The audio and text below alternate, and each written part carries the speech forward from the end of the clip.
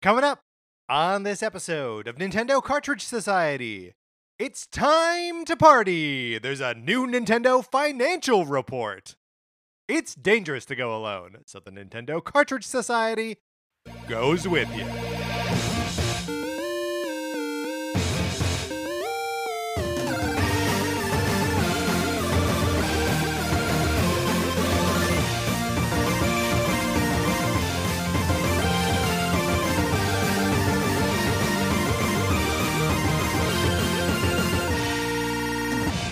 Welcome to Nintendo Cartridge Society. My name is Patrick Ellers, and I am joined, as I am always joined, by my co-host, Mark Mitchell. We've got a good show for you today. We are going to be talking about the news from the week, including some amazing sales numbers coming out of Nintendo.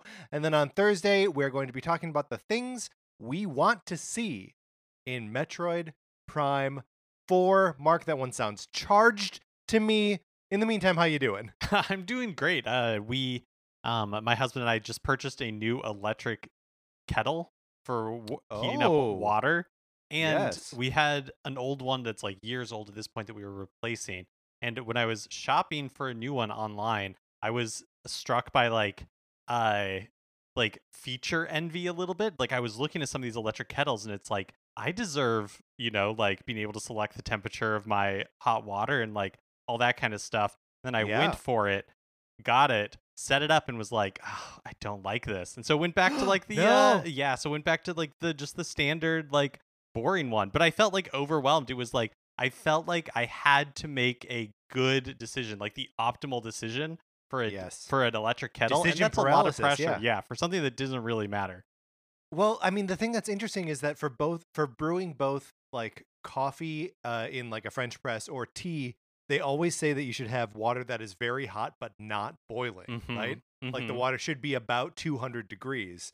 And like there's no way to nail that in on like a normal kettle. You just got to like let it boil and then take it off heat and then wait for, I don't know. Normally you just pour it in and you're like, I don't know, it's too hot. I'm burning the tea, I'm burning the coffee. I don't know. Exactly. And I truly wonder what tea would taste like if I was preparing it at the proper temperature, but I don't know that I'll ever know. You'll never know. You will never know.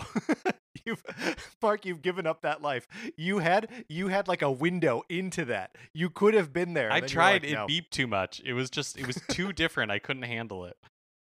Speaking of things that are too different that you just can't handle it, Sonic Forces, my copy of it for the Nintendo Switch. Would you like to borrow it? You can, or you can certainly try by emailing us at Nintendo Cartridge Society at gmail.com. And giving us a mailing address where we can send you my actual cartridge for this game, which I own, but that you can play for as long as you want. And it comes with a little envelope with a return address, return postage. So it's a zero risk situation for you. And there are no rules. You can play it for as long as you want. There are no late fees here. There's not even a suggested return by date. That's right. It's like Blockbuster and its death throes, right? Where they're just like, keep it for as long as you want. Just give us the money. Except in this case, you don't give us any money. That's right. That's right. So in many ways, this is better than Blockbuster. Also making it better than Blockbuster, you may accidentally end up borrowing my copy of Untitled Goose Game, which could just be jammed into a box that says Sonic Forces. You never know. These things just happen, and there's no controlling them except for the fact that I do in fact control them. But they go out in the order the requests come in. So, it's a FIFO, first in, first out, except that doesn't really apply here. And then another thing that we are doing that we need you to email into us. We are quickly approaching our 433rd episode. If you listen to the show, you know that we do a segment called 433, wherein Mark and I talk about something not Nintendo related for 4 minutes and 33 seconds. We're going to be doing a whole episode of that segment, just back to back to back, 433, 433, 433. And we need your suggestions for topics to talk about for just over 4.5 minutes. So we've gotten a couple suggestions in already. Thank you, Jason. Thank you, Brennan. Thank you, everyone who has written in, before last Thursday. We have all your suggestions. I want more. I want as many suggestions as you can possibly give us. Just email us at Nintendo Cartridge Society at gmail.com. Mark, are you excited for this one, or are you dreading it? I am really excited. I feel like, look, I have not been bungee jumping, but I imagine that the feeling I'm feeling for this episode is Yeah. like being on the precipice of a bridge, like just about to bungee jump. Right. I mean, the good news there is that we have a net in the form of this is all digital audio. I can edit anything out. We anything that we don't like, no one's gonna have to hear. It's gonna be great. That's the promise of every show, right? That's why we keep doing it. Well, is it though? Because we do very little editing out of the things we say on this show. That's very true. Like a couple weeks ago, I edited out a swear word, and I was like, "This is a lot of work." All right, Mark, let's get into what we've been playing this week.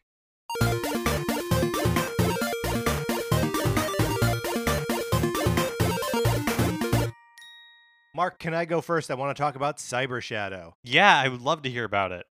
So I picked up Cyber Shadow when it came out last week, Tuesday or Wednesday, one of those two.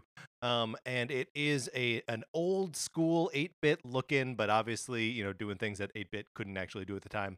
Ninja Gaiden-esque game, which means that it is a platformer action sort of game where you play as a ninja who slowly gathers more powers. And it is it feels a little bit like The Messenger, except it never turns into the sort of like Metroidvania of the second half of The Messenger. It stays pretty strictly like a side scrolling, like you just progress through the level. But the thing that I really have to give it up for this game is that it is so good and so smart in the way it doles out new power-ups, and that the power-ups make you approach the game entirely differently. So the when you start the game, it just like the original Ninja Gaiden, you can jump and you can swing a sword, and like that's it.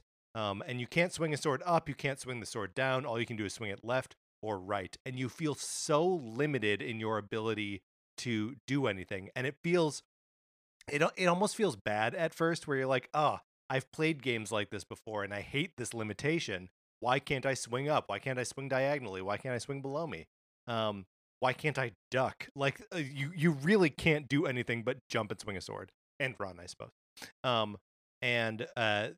Slowly throughout the course of the first couple levels, you gain more attacks. Like you can throw something. You get an attack where you can swing the sword up and like fire kind of flies out of it. And you get like a downward thrust, right? Like all sort of standard. You're building out your offensive arsenal, but it's from there on that the game gets so much more, that the upgrades become like game changing. As soon as you can cling to a wall and you can do like kind of wall jumping, like I giggled with glee when I unlocked that, because I was like, oh my god, I can play this whole game differently now. And then later you get like a parry ability, so that if there's ever anything like a projectile coming at you, you just tap forwards, and you neutralize the bullet, right? And it turns into like a glowing blue orb that you can then knock back. Oh, cool. Which becomes like a cool like offensive / defensive move. And then there's like a dash that comes even later in the game, which starts to make the game almost feel like Guacamelee by the end, that you are like running and jumping and dashing and like chaining together these dash strikes. It's really, really good.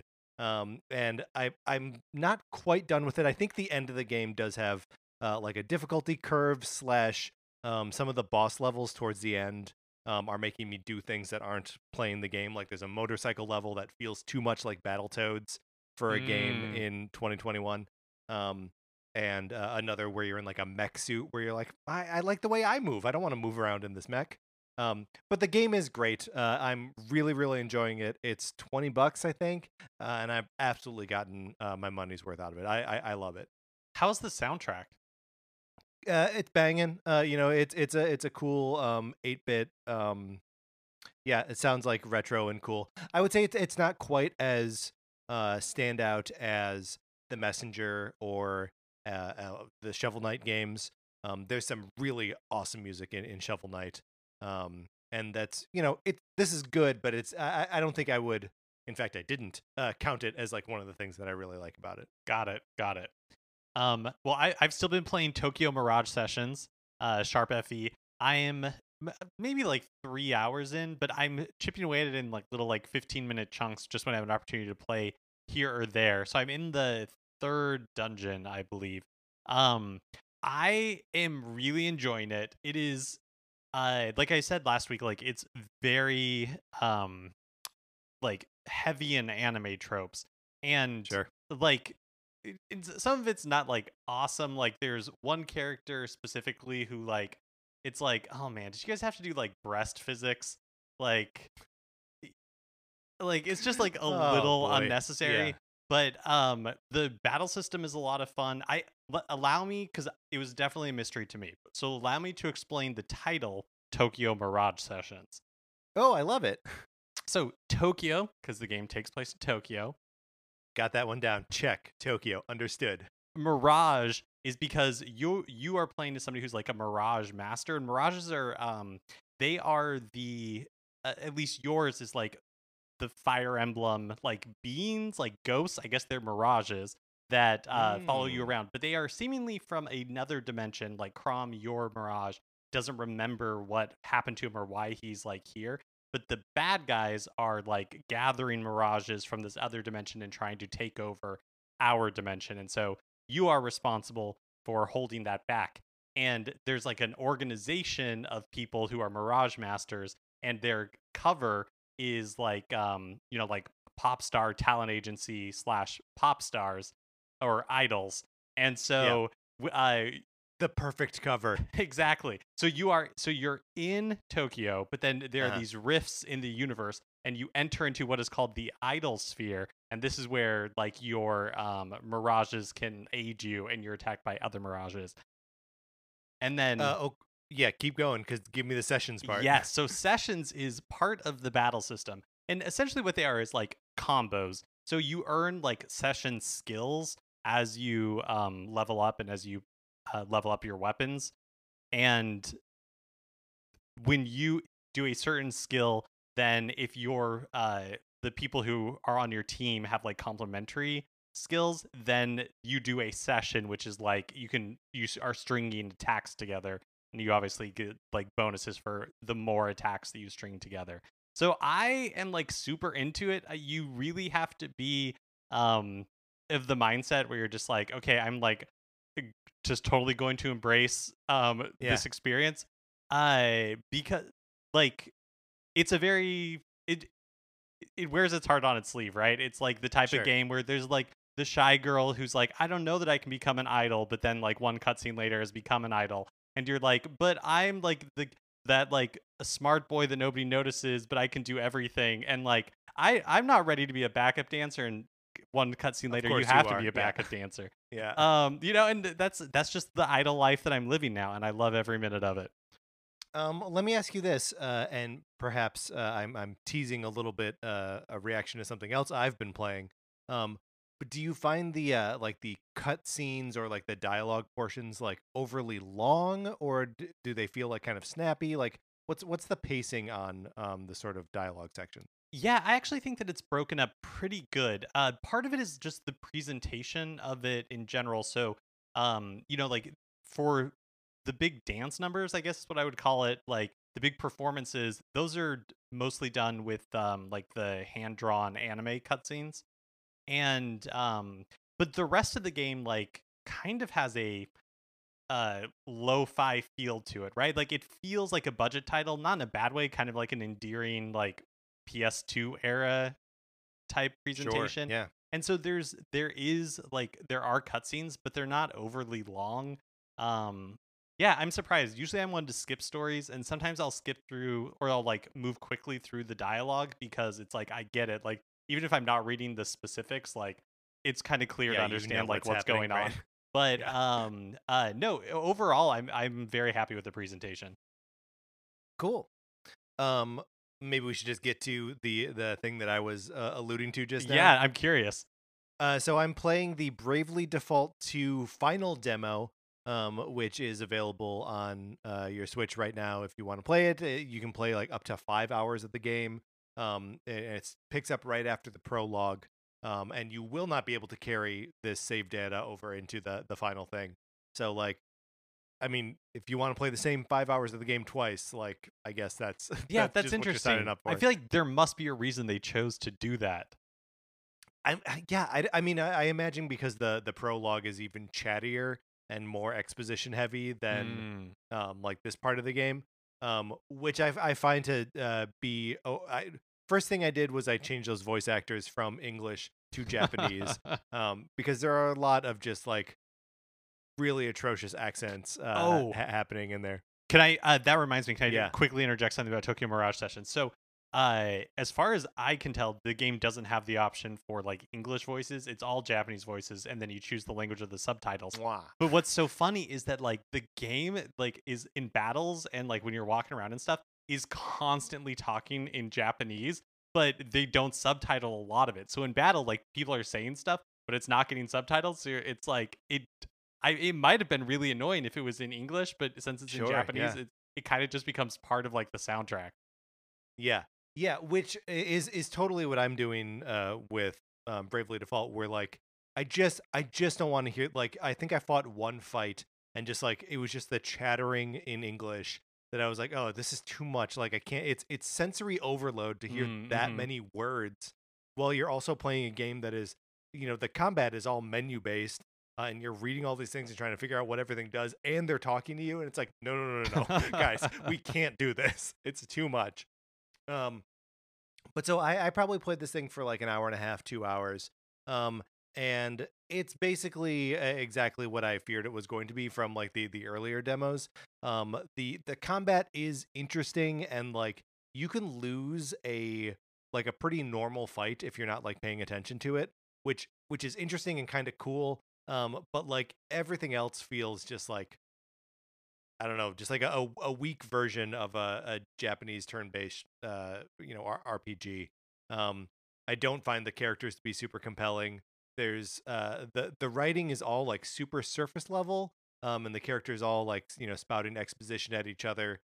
But it does go on for a very long time, so it does have that. And then like I was in the first like kind of dungeon area that you get into in Bravely Default. And it is like a desert ruin area. And it is just like, I was really disappointed with how like hyper generic this environment was. It's just sand and stone, and you're just like running around. It doesn't have any sense of like anything to it. Like it's just a wildly uninteresting space to operate in. So I think I'm probably done with it. But it's kind of where I was on Bravely Default before playing the demo. But this just sort of confirms it for me.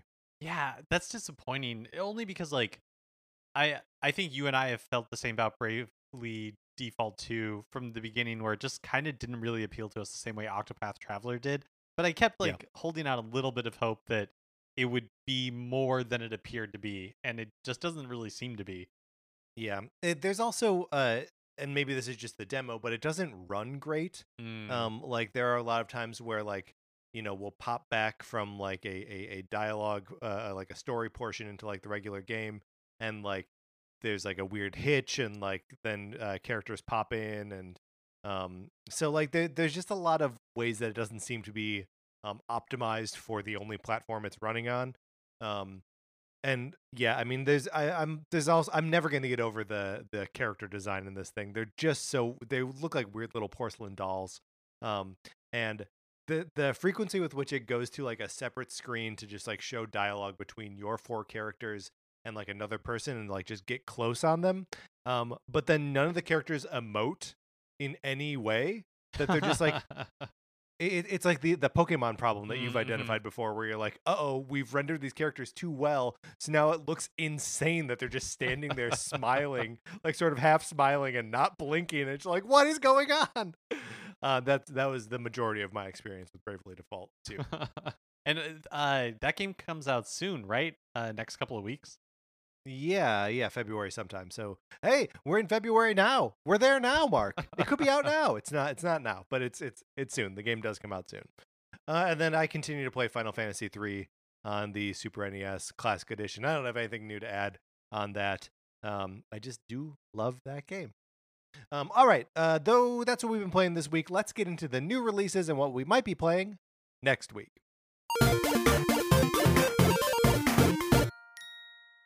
So I don't really have anything that specifically stands out to me from this week in new releases. I don't know about if there's anything you want to comment on, Patrick.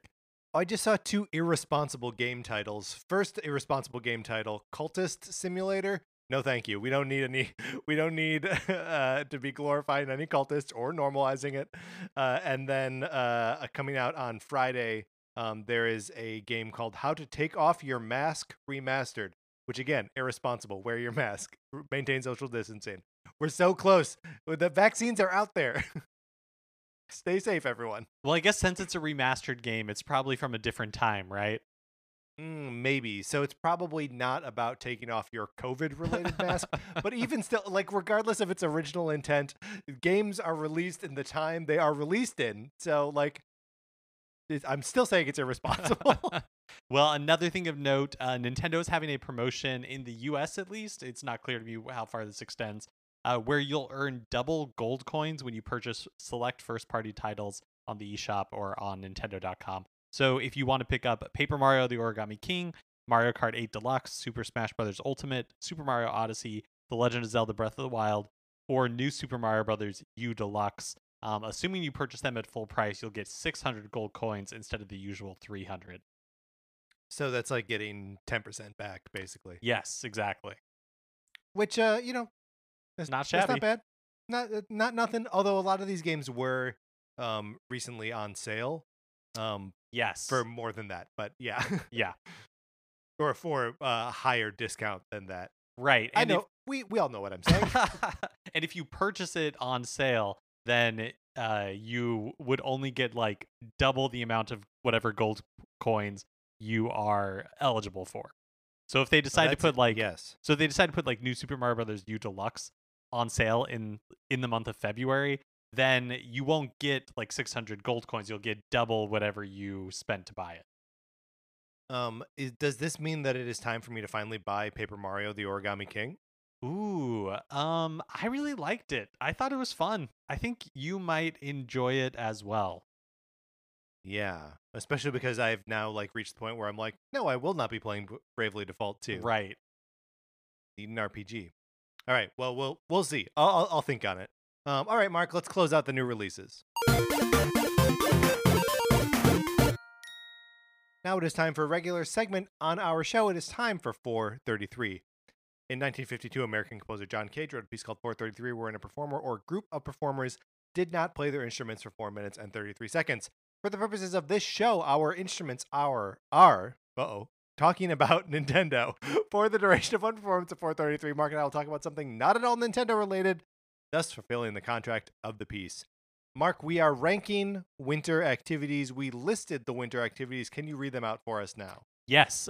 Skiing/snowboarding, ice skating, hot cocoa consumption and making, presumably, building a snowman, stressful driving, scraping ice off your windshield, shoveling your driveway, snowmobiling, cross-country/snowshoeing, coat shopping, generally getting cozy, and of course, observing the northern lights. Now, I think for both of us, some of these are maybe more theoretical than something we've actually participated in.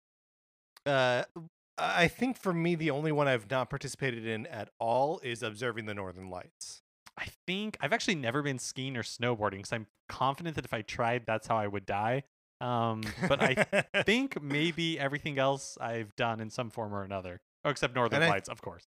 And I've only been snowmobiling. I believe once. I believe I have been snowmobiling. It's possible that I have not. I remember it being a very popular thing at my parents owned a crappy condo in the North Woods of Wisconsin, just on the other side of the Wisconsin UP Michigan border, where we would go and then go skiing at Big Powderhorn Mountain and Indian Head and Porcupine Mountains. Those are like the 3 big like ski places up there. And there was a big snowmobiling scene in like the lake that was sort of behind the condo. Mm-hmm.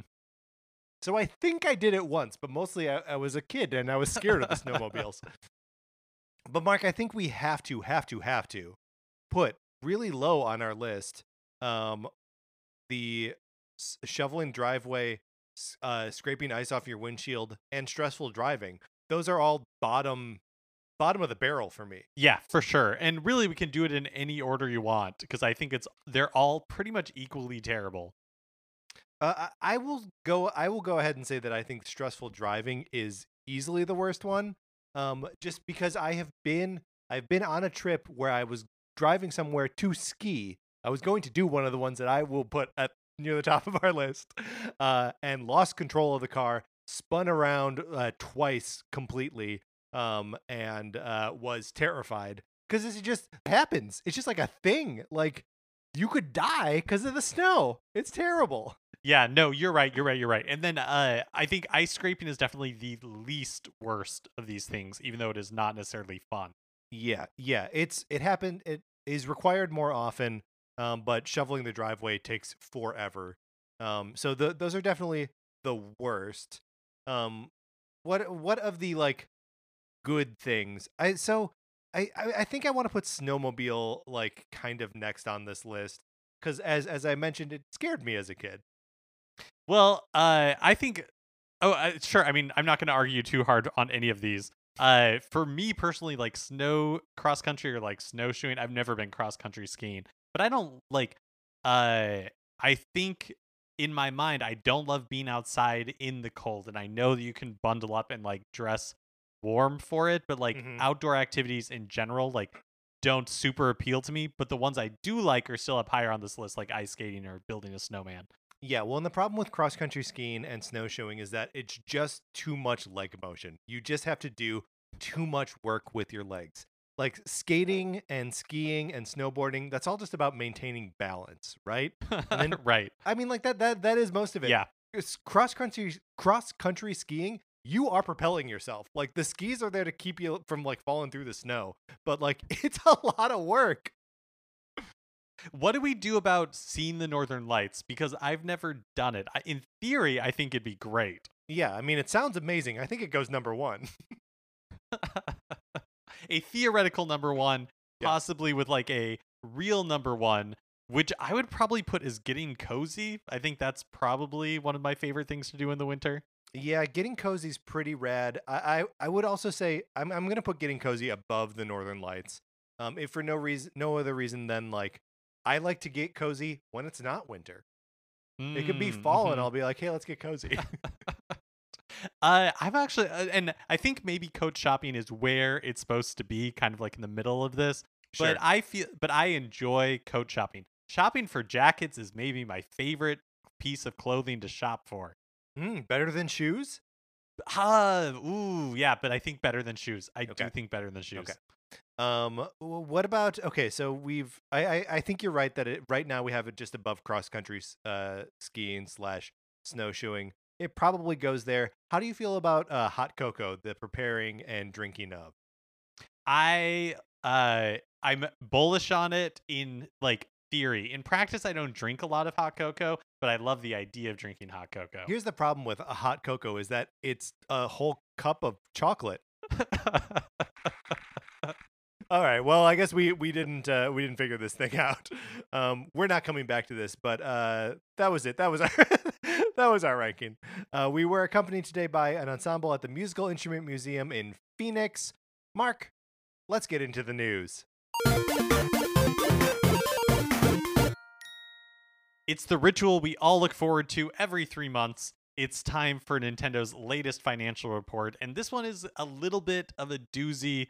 It obviously includes the holiday sales. I think all of this is up to the end of December 2020. So, yeah, needless to say, this like Nintendo and the Switch kind of had a crazy good year. Yeah, I'm all about this. This is so exciting to me. This is so fun. Like I look, I understand Nintendo's not my friend, but it is a company that I like. And so I feel good when they succeed. Does that make me a shill for Nintendo? Yeah, probably. I don't know. I like them. Seeing big numbers is also always fun, right? Yeah, totally. Well, since the system launched in March of 2017, an estimated 74 million Switches have been sold out of almost 80 million Switches shipped worldwide. Which is pretty cool. It means that they're like also kind of starting to catch up with demand, and have like Switches on shelves for people to buy that aren't, like, because there was a problem there for a while of like you couldn't find one. But now you can, and they're still selling a bunch. Yeah, so we're gonna run through a bunch of numbers here, but basically, like I mentioned, everything is reflective up through December 2020, and we're largely pulling from a gamesindustry.biz article written by Christopher Dring. So check out the article for more details and numbers that we're not talking about here. With shipping almost 80 million Switches worldwide, the Switch has now officially surpassed lifetime sales of the Nintendo 3DS and is the 5th best-selling Nintendo hardware of all time. The only ones above it now are the Nintendo DS, which has sold 154 million, the Wii, which sold 101.6 million, the original Game Boy at 118.7 million, and then the Game Boy Advance at 81.5 million. Seems like that Game Boy Advance is going to be dethroned pretty soon, right? Yeah, possibly by the end of like the next time we talk about this. Yeah. But man, it never fails to amaze me how many Nintendo DSs were sold. 154 million is so many, and it's so many more than the Wii. Yeah. Right? It's 50% more than the Wii sold. 50%. Yeah. Well, it's crazy because like the Wii, like there was a period where the Wii was just crushing it, but then like the last few years of its life, the Wii was doing like respectively, but not like awesome. The Nintendo DS, they were issuing like limited editions and like new revisions. Like you had the Nintendo DS, then the DS Lite, and then the DSi. I mean, I think I bought 5 or 6 Nintendo DSs of various models over the lifetime. It was like DS Mania, and I caught the fever. They also made a lot of Pokemon games for it. So, Yeah, I mean, great point. A total of 532.34 million Switch games have been sold since launch in March 2017. That's an attach rate of 7.2 games per system. And again, that's third for Nintendo platforms overall. Numbers 1 and 2 are number 1 is the DS with almost 1 billion software sales. It's 948.72 million software sales, an attach rate of 6.16 games per system. And then the Wii is 921.85 million units of software sold, which is like 9.1 games per system.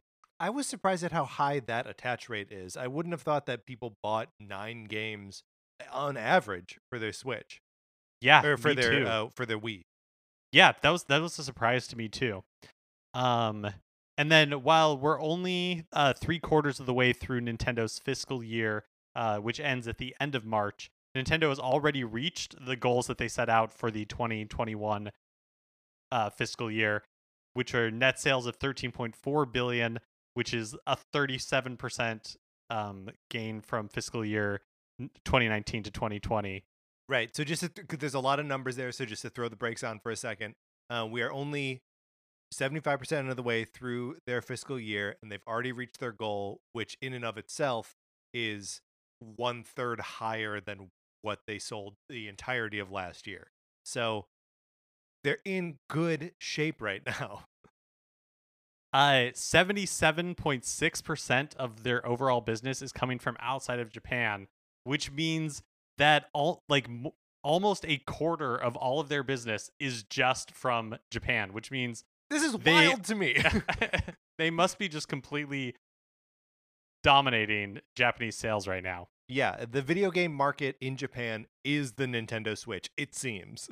That's scary a little bit, because like, what if Nintendo's next system does not do well?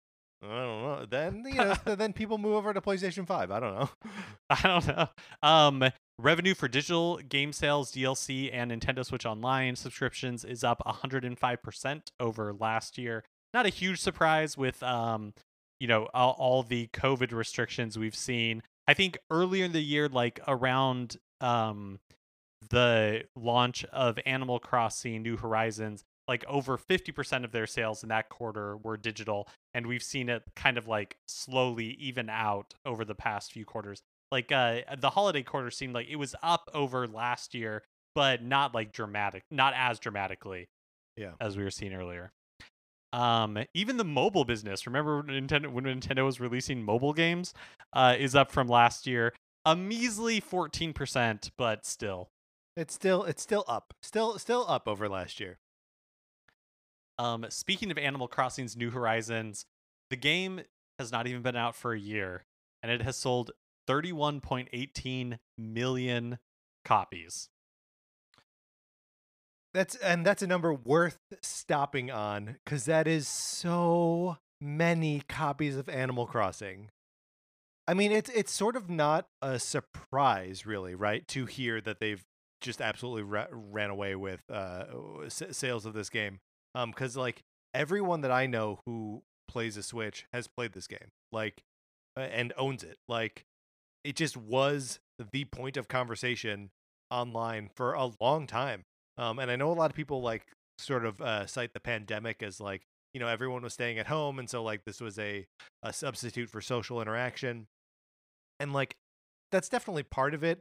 But I think a lot of what happened was this is the first time Animal Crossing was connected to a device that allowed you to share screenshots and video and stuff, because like there were months when that's like all I saw on Twitter was like people playing Animal Crossing. And like I would have seen that pandemic or no pandemic. That like that's for me the big distinguishing feature between all previous iterations of Animal Crossing and this is that it was easily shareable what you were up to. Yeah, I think that's definitely a huge part of it. I think it was, yeah, like you said, it's the perfect storm for Animal Crossing New Horizons. And like 31.18 million copies in less than a year. I mean, to put that in context, it is less than Super Mario 8 Deluxe has shipped, but not by very much. Super Mario 8 Deluxe has cumulative sales of 33.4 million copies, which is a ton. But Animal Crossing New Horizons has almost caught that in less than a year. In fact, I think Super Mario Kart 8 Deluxe is the best-selling game on Switch. It is. And now it's like by a hair, and Animal Crossing New Horizons will probably have surpassed it by in 3 months' time. By the actual end of the fiscal year. Yeah. It'll be crazy to see, man. Because like, Mario Kart 8 Deluxe like feels like such a it feels like an untouchable, like a perennial, an obvious suggestion. Oh, you got a Switch? Make sure you get Mario Kart 8.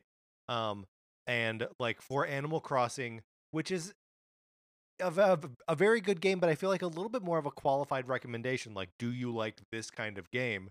And maybe just the answer is like, we should stop putting that caveat on there. Like, I know you'll just like the game. Everyone plays it. It's Animal Crossing New Horizons, I believe, has sold more copies than all the other Animal Crossing games combined at this point. Would not surprise me. Speaking of Mario Kart 8 Deluxe, combined with the Wii U version of Mario Kart 8, the game's total sales are at 41.86 million units, making it combined the best-selling Mario Kart game of all time, surpassing the previous title holder, which was Mario Kart Wii, at 37.38 million units, which again, in just a few months, Mario Kart 8 Deluxe is going to single-handedly be the best-selling Mario Kart game ever. Yeah. Wild. The Switch is it's a success machine, and it's crazy to like see these things like just sort of compounding, where you're like, oh man, this Animal Crossing thing is its success is unprecedented, and then it's like, oh, except I guess it's precedented by this other unprecedented success. Well, Mario Kart 8. Yeah, I mean, speaking of which, like, so Pokemon Sword and Shield has sold close to 24 million copies, making it the first Pokemon since Gen 2's Pokemon Gold and Pokemon Silver to sell over 20 million. So it's like, yeah, like the Switch is seemingly has like the Midas touch, where it's like everything is just like, and it helps that the games are good, right? The games that they're like releasing, like Animal Crossing New Horizons is great. Mario Kart 8 Deluxe is basically the definitive Mario Kart game. Like that obviously helps a lot. But yeah, the whole thing is just kind of like a perfect storm. It's really wild. And again, it is worth reiterating that the Game Boy, which Gen 2 Pokemon games were on, there were 118.7 million Game Boys in the wild at that, or maybe not at that point, but by the end of its life cycle, there would be that many, which is more than there are Switch. So, like, the percentage of Switch owners that own this Pokemon game is higher than the percentage of Game Boy owners that owned the Gen 2 one. So, like, yeah, yeah, just exactly what you're saying. That like it is there's a magnifying principle of like if a game is good, it's going to sell super well on Switch. And so, real quickly, just some other sales numbers from the last 9 months, included with some commentary from Imran Khan on Twitter. I saw him tweeting about it, and I was like, I gotta include because he had some genuinely funny observations about some of these sales numbers. So Super Mario 3D All-Stars has sold 8.32 million. I'll let you do the commentary, Patrick. Imran notes that it has far outsold Super Mario Maker 2, which is, I mean, Super Mario Maker 2, I believe, sold somewhere in like the low 2 millions, which is just sort of a weird. It feels like that game deserves better, but maybe like the Maker tag, like I don't know if there is as wide of an audience for a user generated content game, right? Like I think there's just a little bit of like I have to be creative to play this thing. I'm not going to do that. Yeah, I totally think so. And then I think the other thing with Mario Maker 2 is that they did release other like new updates for it and substantial updates, but I felt like it really would have benefited from having a like a development path announced and like laid out and been like, here's the content that you're going to get and here's our plan for support and here's what you can expect. I think it really would have benefited from that. 100%. And I think it also would have just benefited from, which, now I'm just creating an alternate universe of just more Nintendo made levels added to like the story mode. If they just did that like 5 new levels every couple months, like that'd get people coming back to it. Yeah, totally. Paper Mario: The Origami King has sold a little over 3 million units at 3.05. The Imran commentary here is Origami King could theoretically catch up to Super Paper Mario, which sold 4.23 million copies, and become the best-selling Paper Mario game. Pikmin 3 Deluxe has sold 1.94 million. Imran notes, best-selling Pikmin game at just under 2 million, which kind of speaks to how bad Pikmin games sell. But this is definitely setting things up for a Pikmin 4 though, if they want to go there. Yeah, it is funny that it is a like re-release of 3 that isn't like that's the only measurement that they have on Switch. If it is like a new game that would have more sort of like word of mouth behind it, like I think it would definitely sell more. Mario Kart Live Home Circuit, which is like the AR game, is over 1 million units sold, 1.08 million. That means that there are 1 million like go-kart, like little remote control cars in people's houses. And then finally, Ring Fit Adventure sold 5.95 million in the last 9 months for a cumulative total of 8.68 million Ring Fit Adventures sold. Wow. And this is my favorite Imran comment here, and why I started putting them into our show notes here. He notes, I think Ring Fit Adventure is the best-selling new JRPG IP of this generation. Which That's like crazy. It's a wild classification. Like, is Ring Fit Adventure a JRPG? Like, yeah, I think it might be. Yeah. We might have to update our ranking of the greatest RPGs of all time. Oh my gosh, yes, we will. And of the Nintendo RPGs. Yeah, that's right. All right, that is it for sales talk. Anything further, Patrick, that you wanted to mention or talk about before we moved on? No, it's just an impressive list of numbers. And it makes me like it has been, well, Nintendo is obviously on fire financially this year, and on fire in a good way. they are doing well. That it certainly feels like their release schedule has like slowed, or we've had these periods that feel like there are holes in the release schedule. and be that, if that's from because of COVID or because of, whatever, maybe we're just in like a downtime for Nintendo releases. It makes me wonder like how this success affects what they do next. Yeah, totally. Like if they're like, oh, you know what, we're safe, we're comfy, there's no reason to rush out a game. Metroid Prime 4, it's not done. Let's let it cook a while longer. Breath of the Wild 2, let's let it cook a little longer. Bayonetta 3, we'll get to that later. Let it cook a little longer. Or if we have now been in that period of like, oh, we're already doing good, so there's no reason to rush these things out. If now we will like reap the benefits of a sort of quiet year with like a bunch of new great games. Yeah, it's so hard to know because the reports early in the pandemic were that Nintendo and as well as a lot of Japanese companies were having like a really difficult time transitioning to working at home. And so I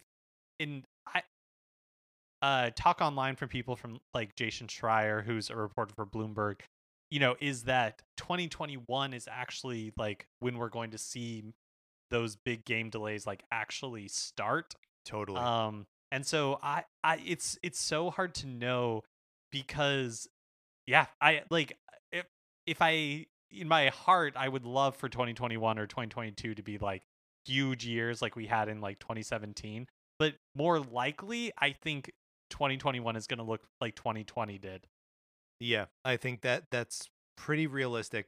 Although I almost wonder if it'll be quieter because it will lack the, megaton of Animal Crossing. Yeah, that's a good point. I guess like I think Monster Hunter Rise will be a big deal, but Sure. it'll be big deal in like a different way because it's it's just not going to attract like people like me who it's like I was all in on Animal Crossing, but Monster Hunter just doesn't appeal to me in the same way. They do have like the Zelda's 35th anniversary and like Metroid's 35th anniversary and all that kind of stuff. But like Zelda obviously holds a soft spot in a lot of people's hearts, but it's not the same way as Mario does. So I don't think like you can do a Zelda blowout if you want to, but I kind of feel like they're not going to, just because I just don't know that it'll get the same sort of traction. Yeah, well, I mean, again, Super Mario 3D All Stars sold 8.32 million since it came out in like August or whenever that was, September. I forget when exactly it was. But not that long ago, right? Like, and theoretically, the game will only be on sale through the end of March. But still, it would be surprising to me if they put out like a Zelda collection if it came anywhere near that. Right. Yeah. So yes. Yeah. Totally. But also that would be a good way to. Oh, sorry. Go ahead. Two things. That would be a good way to shut us up about Nintendo releases not coming out. Like, put out a Prime collection, put out a 3D Zelda collection, and we'll be happy. But also, and I don't know that there's too much that we can theorize about here. But like, do you think this speaks to what do you think this says about any incoming Switch revision? Do you think that this makes it more likely, less likely? If they're already selling so many, why put out something new? Why fracture this install base? Yeah. It's a great point. And in the like press release for the results, the president of Nintendo, Shintaro Furukawa, is that his name? I feel like I messed that up. Furukawa? I think it's Furukawa. I think you got it. Okay, yeah. I think you nailed it, Mark. Believe in yourself. He said that like that there are no immediate plans to announce like any new Switch hardware. Now he said not anytime soon. Not anytime soon. So like, what does that mean? But you look at companies like Xbox and PlayStation and whoever it is that like put out that new graphics card that everybody wants and nobody can get a hold of. Yeah, Nvidia, and they're all saying like Microsoft is saying it's not going to be until at least like April that supply will start to get better. And some PlayStation supply is still tight. Nvidia's like like second half of the year, and so like where are they going to manufacture it unless totally. So I don't know. I really don't know. You have all these rumors and like reports of a Switch revision coming, and maybe it still is, but like later in the year or next year or never. It's just impossible to say. I mean, the more that we like sit in the Switch's success and with sort of the supply constraints of the other new generation consoles, the more I'm like, I don't it we don't I don't think we need it this year. I think the Switch can chug along at the power that it has, and Nintendo can develop for it as they have been doing.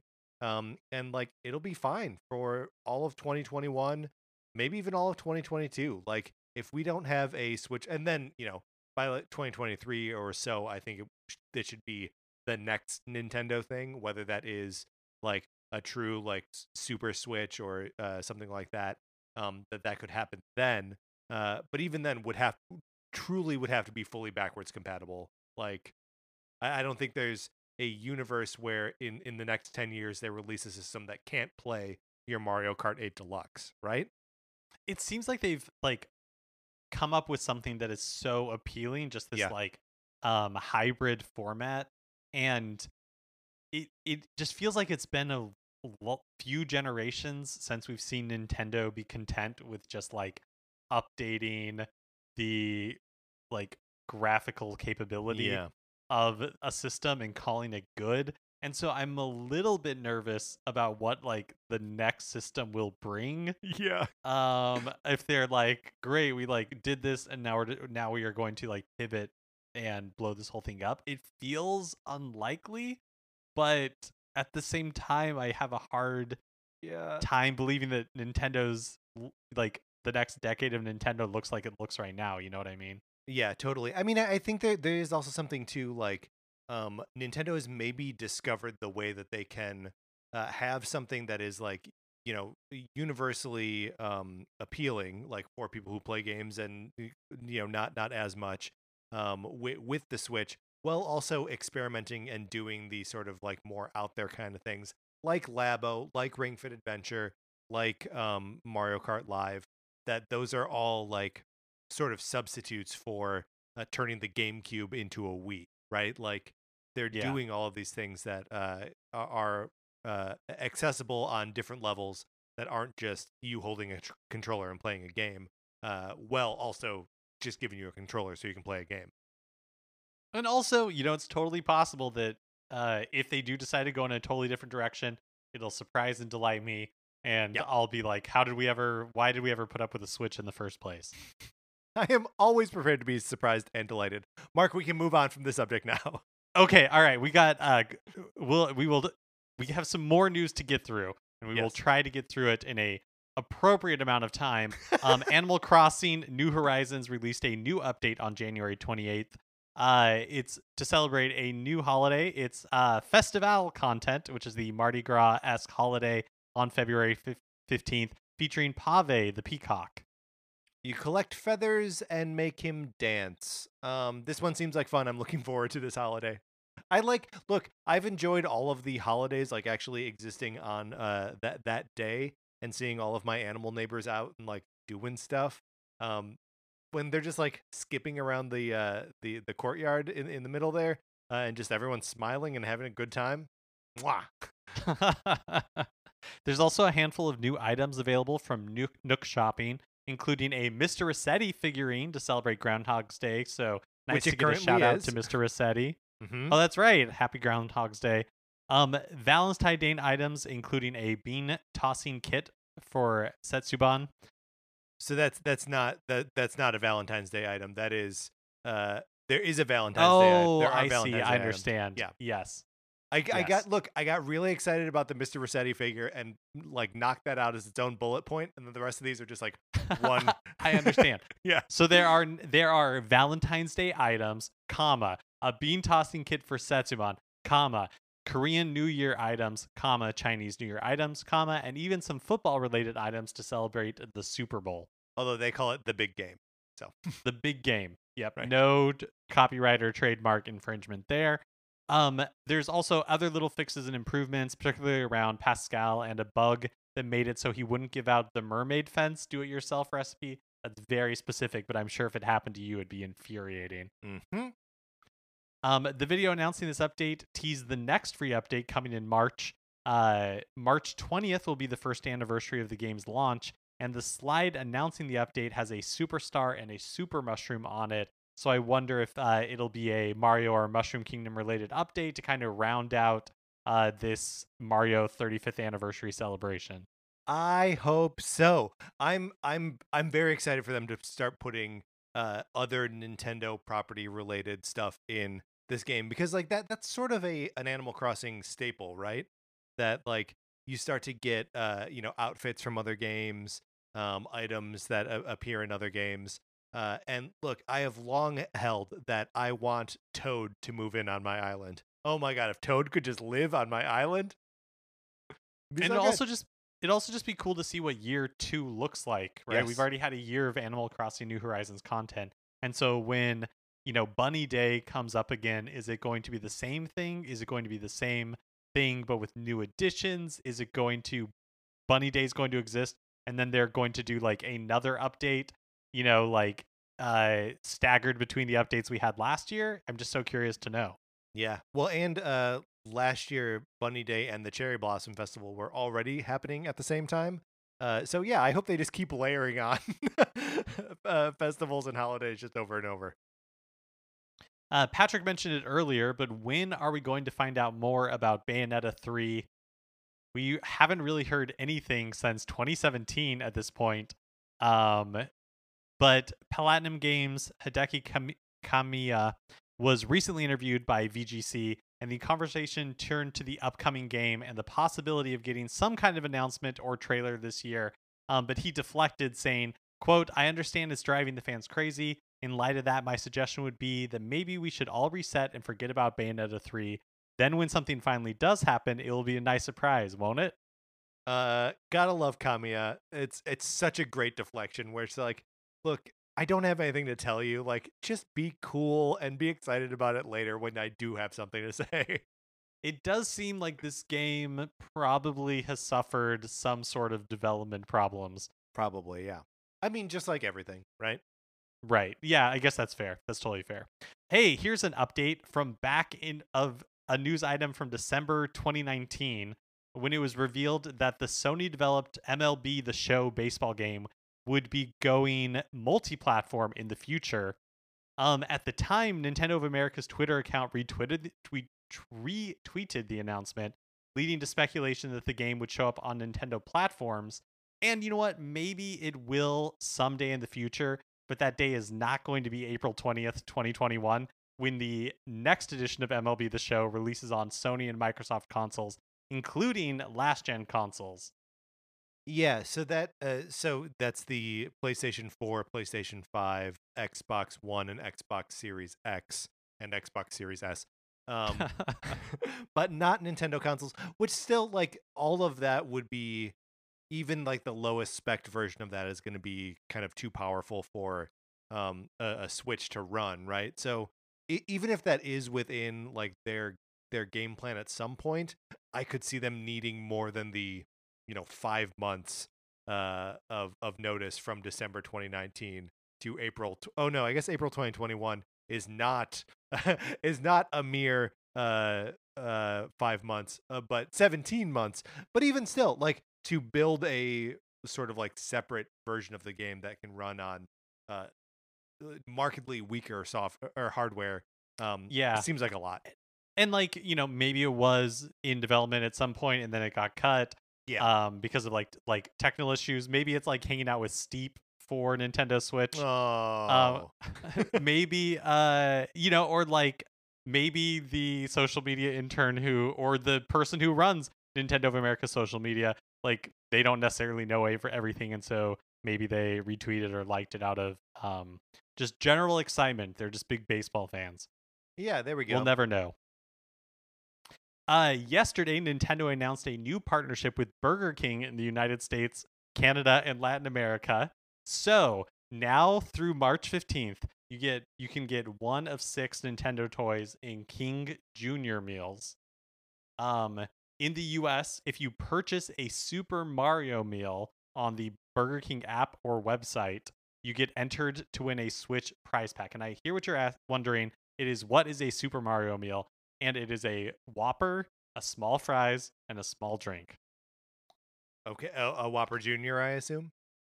No, I don't think so. I think just it's a regular old Whopper. Oh, these are two different things. For the King Junior meal, got it. I don't know what's in those, but those are like the Happy Meals of Burger King. The Super Mario meal is like a combo for adults or people with big appetites or whoever orders a combo. You get what I'm saying. Yeah. The part that so if you order a Super Mario meal, you can be entered for a Switch prize pack. But this is the part that like feels very like gamer fuel, like Mountain Dew gamer fuel to me, is that if you you can receive 100 My Nintendo Platinum points with your purchase of a Super Mario meal between February 8th and February 22nd.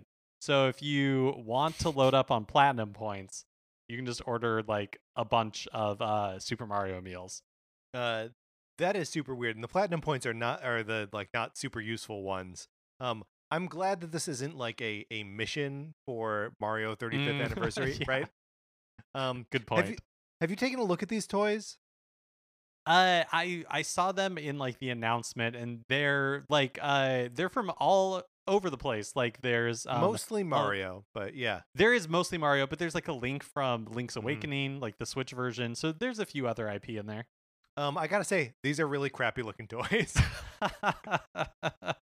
Well, Patrick, I think we should all join hands and cherish this statement from Nick Chavez, Please. Nintendo of America's Senior Vice President of Sales and Marketing, that was included with the press release.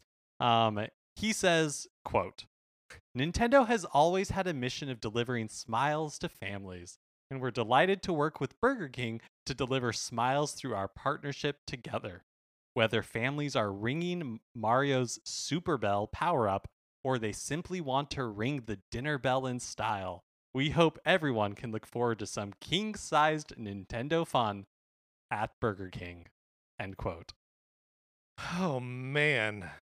Oh, man. It's pretty painful. Yeah, that's rough. Do you think that like comes across his desk for him to sign off on and he just like sighs? But like that's your job, right? When you are the Senior Vice President of Sales and Marketing, is to like have these quotes in these press releases, words you never uttered, be put into print. Well, I mean, God, that implies then that there was someone at Nintendo, and now we're just ragging on someone who wrote a thing because they had to. But that was like, okay, so what's the connection between Nintendo and Burger King? And they're like, I don't know, is there like a dinner bell? Is that a thing? Is dinner bell a thing? And they're like, yeah, you could say like dinner bell, like ring the dinner bell. Yeah, that's a saying. And someone's like, okay, so we can connect that to the cat bell. They're like, but you don't really like ring the cat bell. And they're like, look, man, I don't know. It's 5 o'clock. I want to go home. Mission accomplished. They got there. They got there. And then finally on last Thursday's episode, which was part 2 of the ABCs of Nintendo Sports, I talked about a deal that Nintendo had with EA in 2005 to feature Nintendo characters in 3 EA sports titles. And the 2 I knew about that I found in my research were NBA Street 2 and SSX on Tour, which featured Mario, Luigi, and Princess Peach as playable characters. But I couldn't find any information. Still wild, by the way. They're like mascot characters in totally a game with crazy. Like real people. It's amazing. I couldn't find any information about what the third game was because I assumed that it would feature Mario, Luigi, and Peach. But it turns out that is not the case. The third game was Fight Night Round 2, which is EA's, or I guess was, I don't think they've made one for a while, but was like EA's boxing franchise. Okay. And the Nintendo version of it featured Little Mac. But it's the Little Mac from the Super Punch-Out game. So it's like kind of the weird blonde Little Mac. And so in his 3D render in Fight Night Round 2, he looks like a Dick Tracy villain. Like it is not it's not a good look. But Super Punch-Out 2 was included as a bonus game in Fight Night Round 2, which Super Punch-Out? Yeah, Super Punch-Out was included as a bonus game within the GameCube version of Fight Night Round 2. Okay, so that is a whole new... At some point, you and I should go through like the lineage of Punch-Out and its sequels and its spin-offs and its rip-offs. And evidently this, like, the series has a weird history, even though you're like, yeah, there are 3 Punch-Out games, Punch-Out, Super Punch-Out, and Punch-Out on Wii. But there's like a dozen of them, and each one is weirder than the last and more bootlegged and like halfway made up. It's a strange history, and this is just one more amazing chapter in it. Patrick, I encourage you to Google Little Mac from Fight Night Round 2 but do it at a time when like no children are present, because it is a scarring experience. Well, now I want to do it now. Are there children present now? Oh my God. It's really unfortunate. It's genuinely an unfortunate render of Little Mac. Yeah, and that is 100% the Little Mac from Super Punch-Out. All right, Mark, let's close out the news.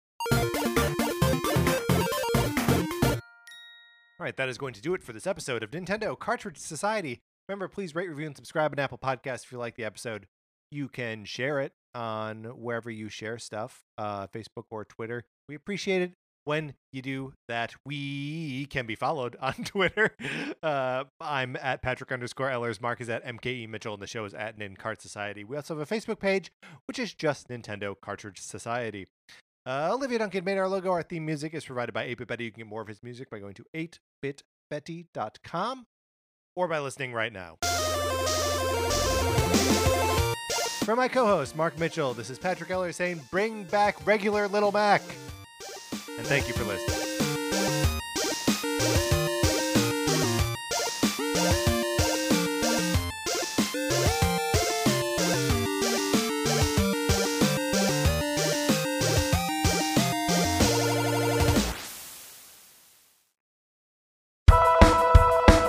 My name is Will Himes, and I am a ghostwriter, meaning I write other people's books for them. And I have a podcast called I Will Write Your Book, which are recordings of my meetings with my eccentric clients, such as a woman blocked after one sentence of a children's book about her dogs, a romance novelist who dislikes sex, and a man proud of having sampled everything in his local grocery store.